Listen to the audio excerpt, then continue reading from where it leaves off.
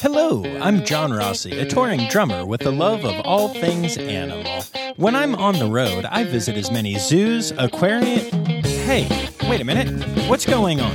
Hey, what's going on there? Hello? Hello? Hello? We interrupt your regularly scheduled program to bring you Rossafari Zoo News. News you can use from the world of zoos and conservation.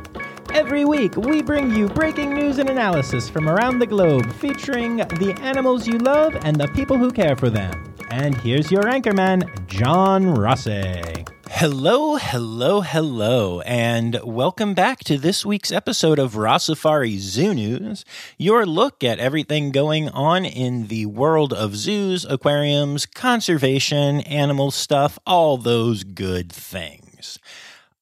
Before we get rolling here, I wanted to give a little plug.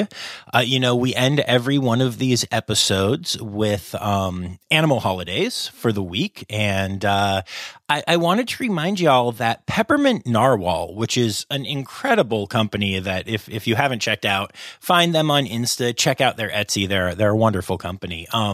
But they actually do an animal holiday calendar every year, and you can get it on their Etsy now. And I already have my copy for next year, and that is what I use for my animal holidays segment every week. And it's really cool. And they have all kinds of other amazing animal art, and they're just a great organization. Early on when I started doing Zoo News, I saw that they had an animal holidays calendar, and I reached out to them because it wasn't on sale anymore. It had sold out or whatever.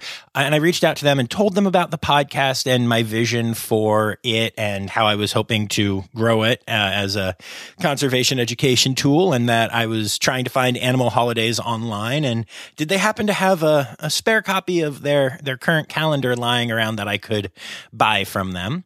And they just sent it to me free of charge, even covered the shipping, and included a little note basically saying, thanks for your mission, and I hope it works out. And here we are a couple years later, and it seems to be working out. So, I'm eternally grateful when organizations are cool like that, and have since purchased 2 of their calendars the day they come out for pre-sale, because they're really awesome and make my life a lot easier with the podcast. So if you haven't checked out Peppermint Narwhal yet, you really should. It's a very cool company. And this is not a paid advertisement or anything. I just appreciate what they do.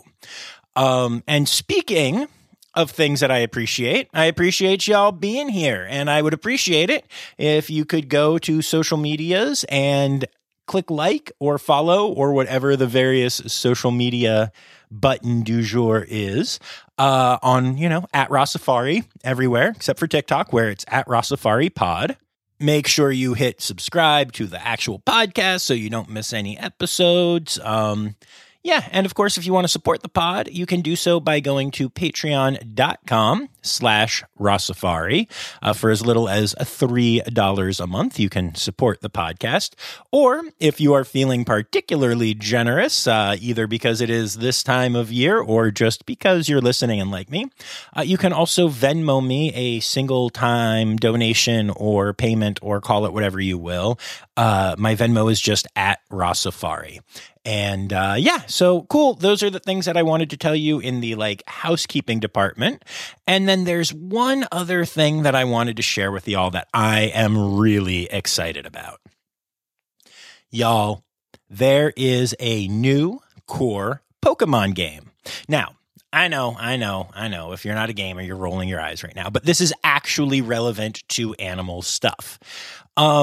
So the current generation, for those of you that don't know, when Pokemon games come out, they come out in 2 of basically the same game with slight variations and slightly different names, and only certain Pokemon are available in each game, but then you can trade with people that have them. Man, even for a science education podcast, this is getting nerdy. I realize that. I do. But so the current generation is Scarlet and Violet, and I have Violet because purple is my favorite color, and Zoe got Scarlet so we can catch things and trade that are, unique to each game. But that's not why I am telling you all of this. I am telling you all of this because, Pokemon are often based on animals. There's a subset that are kind of just very realistic animal type Pokemon, and then some that are wildly not that. But it seems like the design team for Scarlet and Violet have gone out of their way to make some animal Pokemon that are really true to the actual animals, and some really cool kind of exotic species that you wouldn't expect to see represented. There are Pokemon that are based off of dung beetles and eyes, which I think is really cool. And man, I've seen dolphins and just there's so much. Lions, polar bears. I'm trying to think. They're just it's insane. Of all of the Pokemon games that I've played, which admittedly I have not played a ton, but they're the most that are just like you look at the thing and you're like, oh, that's just an animal. There is one, it's called Flamigo, and it's just a flamingo. It's just a weird little flamingo Pokemon, and it's awesome. There is a koala that is literally clinging onto a branch that is like part of the Pokemon. It's really astonishing. So yeah, if you're at all like a casual gamer and are into animals, definitely check out Pokemon Scarlet and Violet, and yeah, check out some of the animals, because it's just, I feel like of all of the Pokemon games that I have played, this is the one where I'm just kind of like, oh, I could have like a zoo team where these all just look like normal animals that we know. You know, there's giraffes, there's all kinds of stuff. It's really cool. And I'm having a huge nerdy time playing it. And frankly, I'm really glad that I finished my work for last semester before this game came out, or I would probably have failed. But I didn't. I actually got A's in both of my classes, so that's cool. Yeah, all right. Enough about Pokemon. It is time to get to the actual reason that we are here.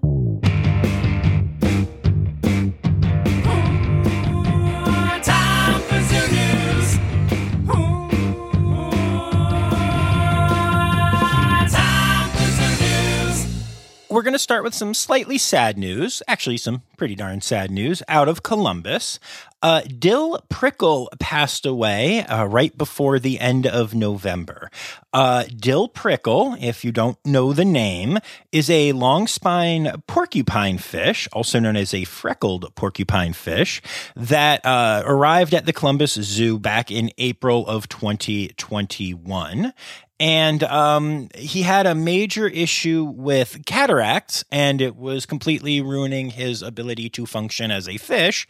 And so the zoo did what, you know, really only zoos do, which was innovate a cataract surgery on a fish for the first time ever in history, which is just insane and amazing and expensive and awesome that they tried, and they tried really hard, and it looked like it worked, but unfortunately Dill Prickle never fully recovered from the effects and has now passed on. So yeah, if you've been following that story, it is a sad one, and it's an extra bummer because Dill had a lot of personality. The crew at Columbus remember him as curious, inquisitive, and playful, to the point where sometimes he would even spit water at them to mess with them. So yeah, sad that we have lost Dill Prickle, but you know, again, this is one of those things where had Dill not been in a zoo, first of all, it wouldn't have such an awesome name, and second of all, would have been gone a while ago, because there would have been no other fish out in the wild willing to try cataract surgery on him. So goodbye, Dill, but thanks for being a great reminder of why zoos are in fact incredible. And speaking of incredible things at zoos, our good friend Lou Perotti, who was a guest on an early episode of the podcast, was recently honored by the U.S. Fish and Wildlife Service. He received a Recovery Champion Award for his work to advance recovery for the American burying beetle. Now, if you haven't heard that episode yet, it is quite an old one, but I highly recommend going and checking it out, especially if you are a person who is newer to the podcast and maybe you came here because you saw me drumming with Emily and, you're still kind of learning more about zoos and what's happening here. Okay, go check out that episode because Lou is the director of conservation at Roger Williams Park Zoo up in Providence, Rhode Island. And everything that he talks about is stuff that he does through and with the zoo, and they pay his salary and let him do these things. And it's all incredible, and none of it is what you normally see on social media pages. None of it is even visible to the public. It's not just the burying beetles that he helps to save, but some animals including rattlesnakes and hares, and they're all bred and kept on site, but out of the public eye so that they can be reintroduced. I actually got to go see those facilities and it is amazing. And again, it's just the type of thing that zoos do all the time, often without flexing about, which sometimes I think is problematic in an age where, there's so much anti-captivity propaganda out there. But yeah, it's really cool. So I think as far as early episodes go, my interview with Lou Parati is one of those that I know was honestly a game changer for me. And I highly recommend you check it out. And congrats to Lou and really the whole team at Roger Williams Park Zoo for allowing him to do the stuff that he does. It's just so cool. Oh, and since I brought up my video with Emily the elephant, this technically counts as zoo news, I guess. I know that people still ask me like, oh, how's it doing? And is it still viral? And how many views has it gotten? And obviously they have dropped off sharply. Things don't stay viral forever. But I think the last thing that I shared with y'all was that we hit 40 million views on our own channels and our own copies of the video. Obviously, people shared it without credit, which, in some cases, there were people like Questlove that did that, which that is just a celebrity that got, I think, around 10 million additional views. But it turns out that I forgot to ever look at the stats on YouTube. It's on the YouTube, and it has 27 million additional views on there. So just from the 3 main videos that I put out, we're currently sitting at about 67 million views, which is insane.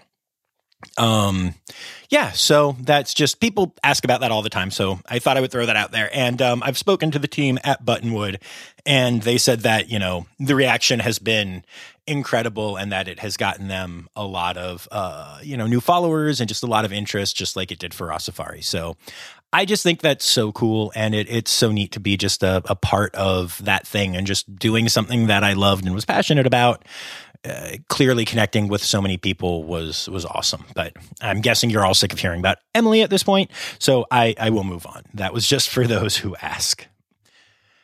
The Indianapolis Zoo has announced their new Campaign for Our Zoo, Our Community, Our World. This is a really big campaign happening at the Indy Zoo right now. And new things that they're working towards include a reimagined zoo entry and guest welcome center experience and the Global Center for Species Survival. They also, in 2024, will open the International Chimpanzee Complex, where you will get to see chimpanzees traveling across the zoo to multiple locations, and they will have a choice of which of those areas they want to be hanging out in at any given time. So that's beyond exciting.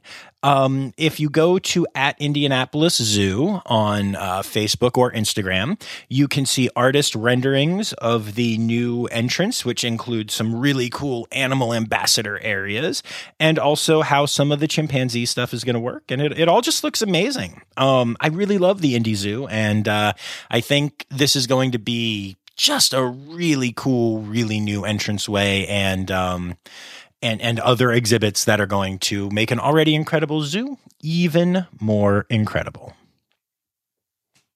Now, I know that I have been reporting on this story maybe a little more than it deserves, but I just love it so much.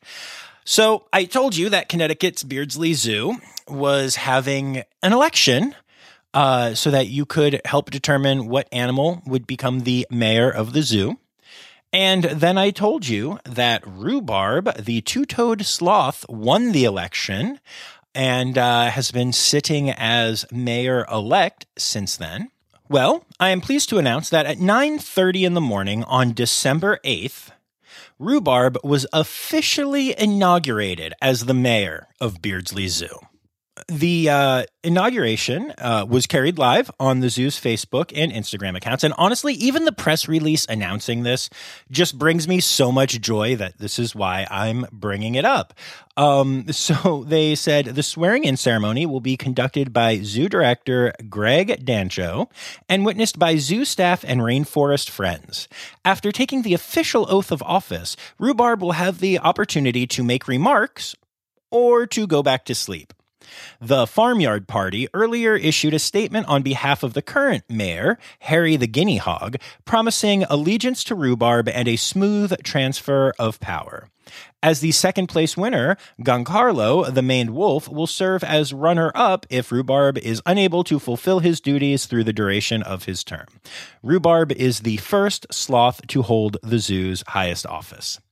You know, I have a thing that I love to say a lot. I mean, this is not like something I invented, but I always say that for something to be funny, you have to commit to the bit. And this is why I, 2 months ago or whenever that was, started talking about bintlets and then started talking about other baby animals by being lits and still do it. Heck, this is why the end of every episode has that weird thing where I say credits backwards or newsy credits backwards because I don't know. I did it a couple of times and I thought it was funny. And here we are 2.5, almost 3 years later, and I commit to the bit. So props to Beardsley Zoo for truly committing to the bit. And also, yay, Rhubarb. Mystic Aquarium recently did an awesome thing.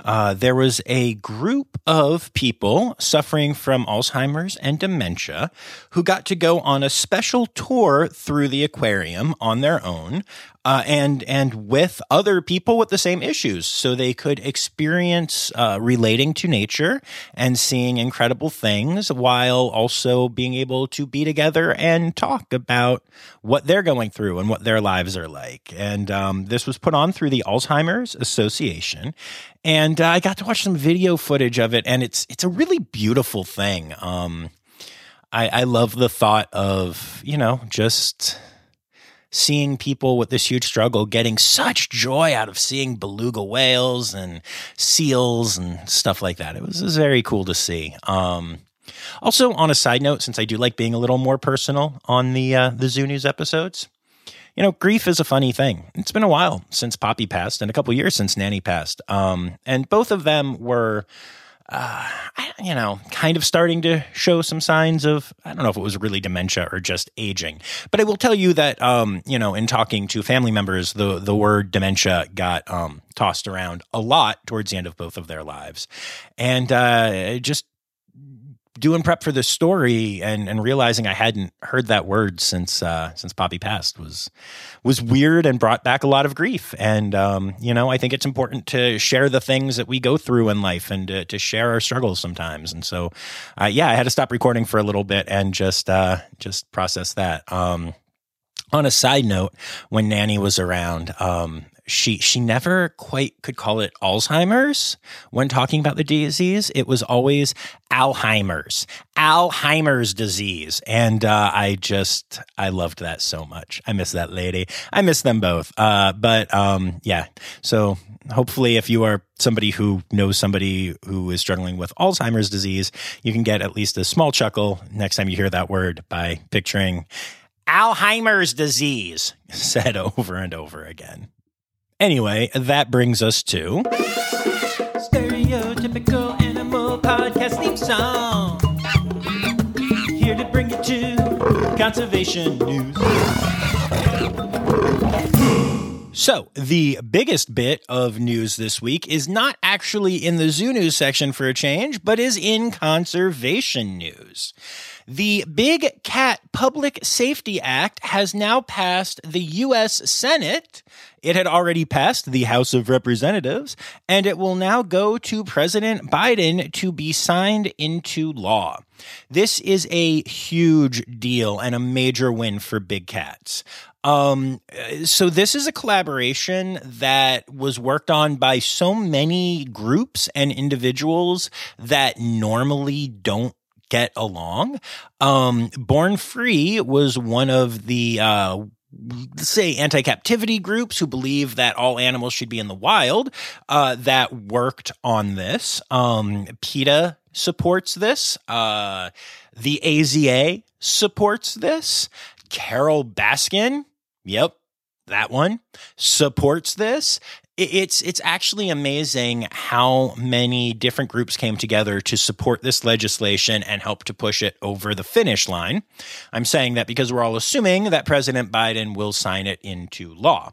But yeah, so the idea here is that the act prohibits the private possession of big cats and also bans public contact with big cats, meaning that things like cub petting are going to be uniformly illegal, and therefore hopefully all of those bad breeding practices that you hear about that lead to cub petting, things that you may have seen on Tiger King or things that roadside zoos do all the time, it's now all illegal, and that is not allowed anymore. That industry effectively should be shut down, as should the pet trade in big cats. This stuff is done, at least, from a legal perspective. And so it's just really exciting. Also, I was mentioning all the different groups that came together, but this was also something that was supported. It was a bipartisan bill. That's the phrase I was looking for. It was a bipartisan bill.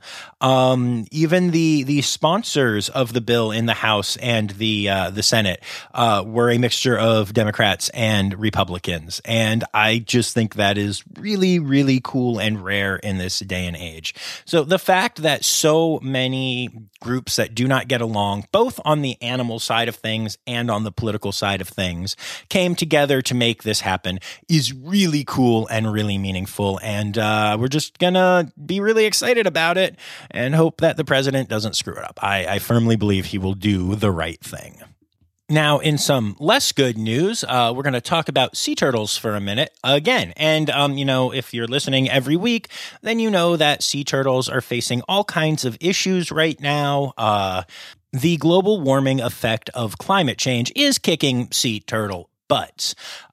Their biological sex is determined by the temperature that the egg is at. And so as temperatures rise, you're going to see an imbalance between males and females in the species, which makes breeding harder. There have been all kinds of issues with turtles showing up and getting stranded on beaches where they shouldn't be. And even some of the good news we've reported on recently about sea turtles, like them showing up to nest at places that they had abandoned for hundreds, if not thousands of years. While that sounds good on the surface, we don't really know what's causing it. And so it actually could just be scary because it is a behavior change in current sea turtles, even though it does seem to be a return to, their former behavior. So might be a good thing. I don't know. Anyway, but a study has shown that the number of sea turtles becoming hypothermic and getting trapped in Cape Cod Bay has been increasing over the past decade, and that it has gotten really bad in the last couple of years. Hundreds of turtles annually get stranded here when it used to be 10 or so. And at New England Aquarium Sea Turtle Hospital, for instance, the number of patients that they see has quadrupled since 2012. So it's a big issue, and up in Cape Cod in particular, it's really affecting Kemp's Ridley turtles, but green sea turtles are affected as well, and actually it's expected that a little later in the season, the loggerhead numbers will rise as well. So just further evidence that sea turtles are getting into some serious trouble right now, and it's it's hard to think about that because this is a species that has survived in some form or another since the dinosaurs. So hopefully they can figure it out, or maybe, I don't know, we could stop doing things that wipe them out. Just a thought.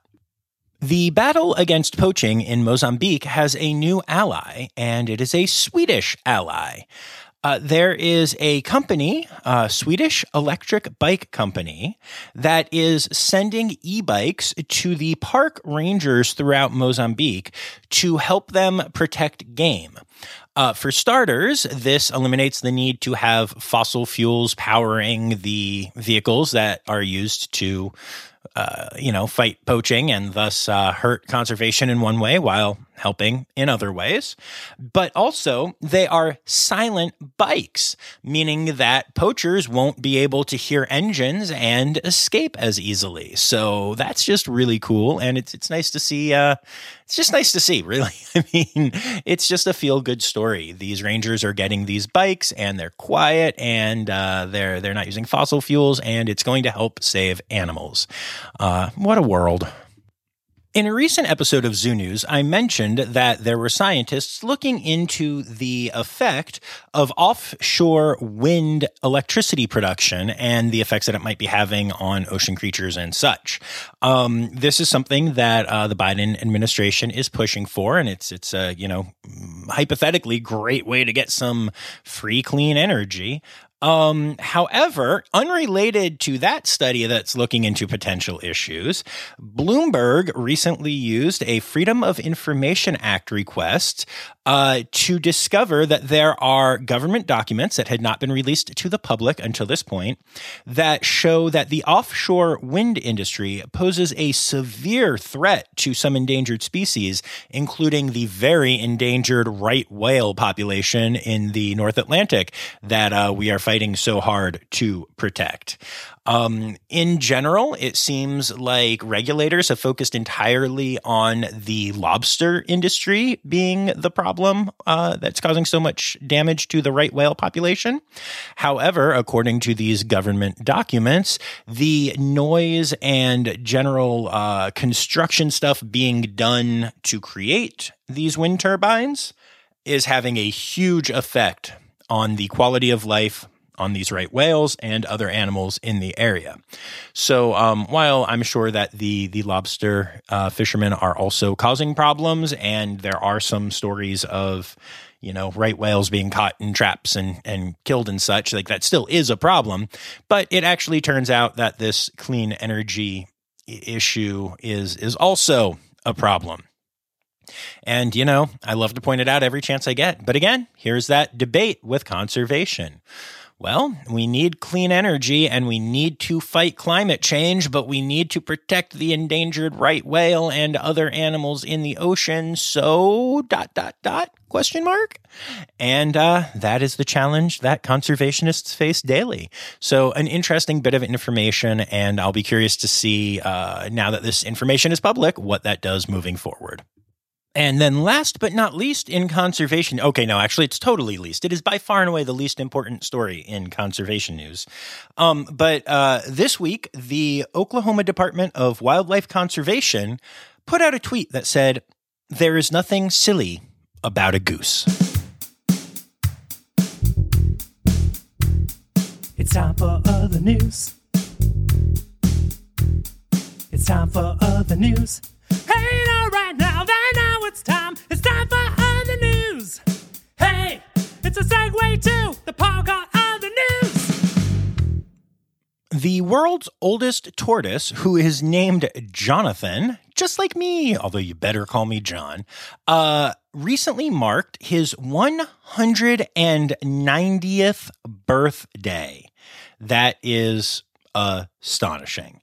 In his lifetime, he has seen 2 world wars, 8 British monarchs, 40 U.S. presidents, the first phone call, the first skyscraper, the first power-driven flight, the first people to walk on the moon, the first photograph of a person, and the creation of a postage stamp for the first time. And ironically, now you can get postage stamps with Jonathan on them. It's pretty astonishing what he has seen or, mostly ignored while moving slowly and eating grass in his long life. Jonathan lives at Plantation House on the island of St. Helena, and he has lived there for about 140 years. And honestly, he's believed to have born in 1832, but arguably could be even older. They didn't have perfect records, but so that's like an early estimation. It could have been much older, which is crazy to think about. So he's living and he's happy. He has tortoise friends. He is the oldest tortoise in the world and is also the oldest known land animal alive. Jonathan is blind and has no sense of smell, but he still has great hearing, and he actually really loves humans and human interactions. And you can go and get a selfie with Jonathan and give him little scritches on the shell, and he absolutely loves it. In case you're wondering, his vet, Joe Hollins, describes Jonathan's primary interests as sleeping in the sun, or sleeping beneath grass clippings, eating, and mating. Despite the fact that he is 190 years old, Jonathan still has good libido and is frequently seen to mate with both Emma and Fred because there's not a lot of gender sensitivity in tortoises. That's right, y'all. Bisexual tortoise. I love it. Happy birthday, big guy. This next story starts way back in 1936, so not exactly current news, but it actually is. We'll get there. See, way back in 1936, as Jonathan was already thriving and sleeping with a bunch of male and female tortoises, the last thylacine, or Tasmanian tiger, passed away. It was an old female animal that had been captured by a trapper and sold to a very disreputable zoo. And a couple months later, the thylacine died, and that was the last thylacine alive as far as anyone knows. Or I should say, will be the last one alive until this company Jurassic Parks it again that we've talked about in previous episodes. If you don't know what I'm talking about, go and listen because it's insane. Cool insane and also just crazy insane. But anyway, so after the thylacine died, its body was taken to the Tasmanian Museum and Art Gallery in Hobart, Tasmania. And it was hidden away in a cupboard at the museum because it was not entirely certain that it was okay for them to have this body because it had been sold awkwardly and then died unexpectedly and all the things. So yeah, like any smart scientist doing the right logical thing, ? They hid it in a cupboard and then they lost it. And since that time, it has been assumed by the museum that the body was actually discarded. Turns out it wasn't. It was just left in a cupboard. Yep, left, cupboard. And it has just recently been found. That's the zoo news. The long-lost remains of the last known Tasmanian tiger have been found in a cupboard in early December of 2022. I'm just blown away by that. I don't even have any commentary other than what the. So for this next story, I don't want to be all alarmist here, but it is worth mentioning. This whole pesky climate change thing that we keep talking about, well, it has led to the thawing of the permafrost, which apparently was not a great name after all, in Siberia, in Russia. And so far as this has happened, a team of European researchers have found 13 previously unknown pathogens that they're referring to as zombie viruses, which I think is adorable, in the previously frozen ground there. The reason they are calling these zombie viruses, not because they are viruses that will turn us into zombies. This isn't a prequel to the prequel to, I think, now the prequel of The Walking Dead that is out. I don't know. I stopped following that show many years ago. But anyway, It's just because these are like these undead viruses that have been frozen that we don't know anything about and don't know what effects they will have and probably don't want getting out into our animal or, human populations. Yeah. I don't know. I don't know if we know really what it's like to have some kind of virus rip through the population and cause all kind of havoc. But 13 so far have been found. So that's something to keep an eye on. Oh, animal holidays. Animal holidays. Hey! All right, so here's your friendly reminder that we're in the last month of the Year of the Wildcat. Year of the Wildcat. And then let's see here. So we are dropping this on December 9th, which is the next to last day of Walrus Awareness Week.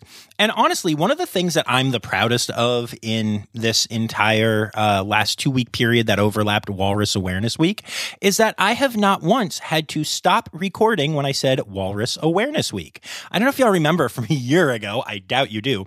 But I tried to talk about Walrus Awareness Week so many times, and I kept calling it Walrus Awareness Week, and it just drove me crazy.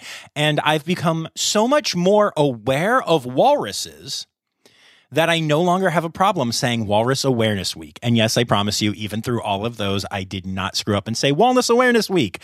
Although if I keep saying that, I'm going to, so I'm going to stop saying that now. Anyway, moving on from there, the 13th of December is the National Day of the Horse. The 14th is Monkey Day, and also starts the Christmas bird count, which will be running through January 5th. So those are your animal holidays for the week.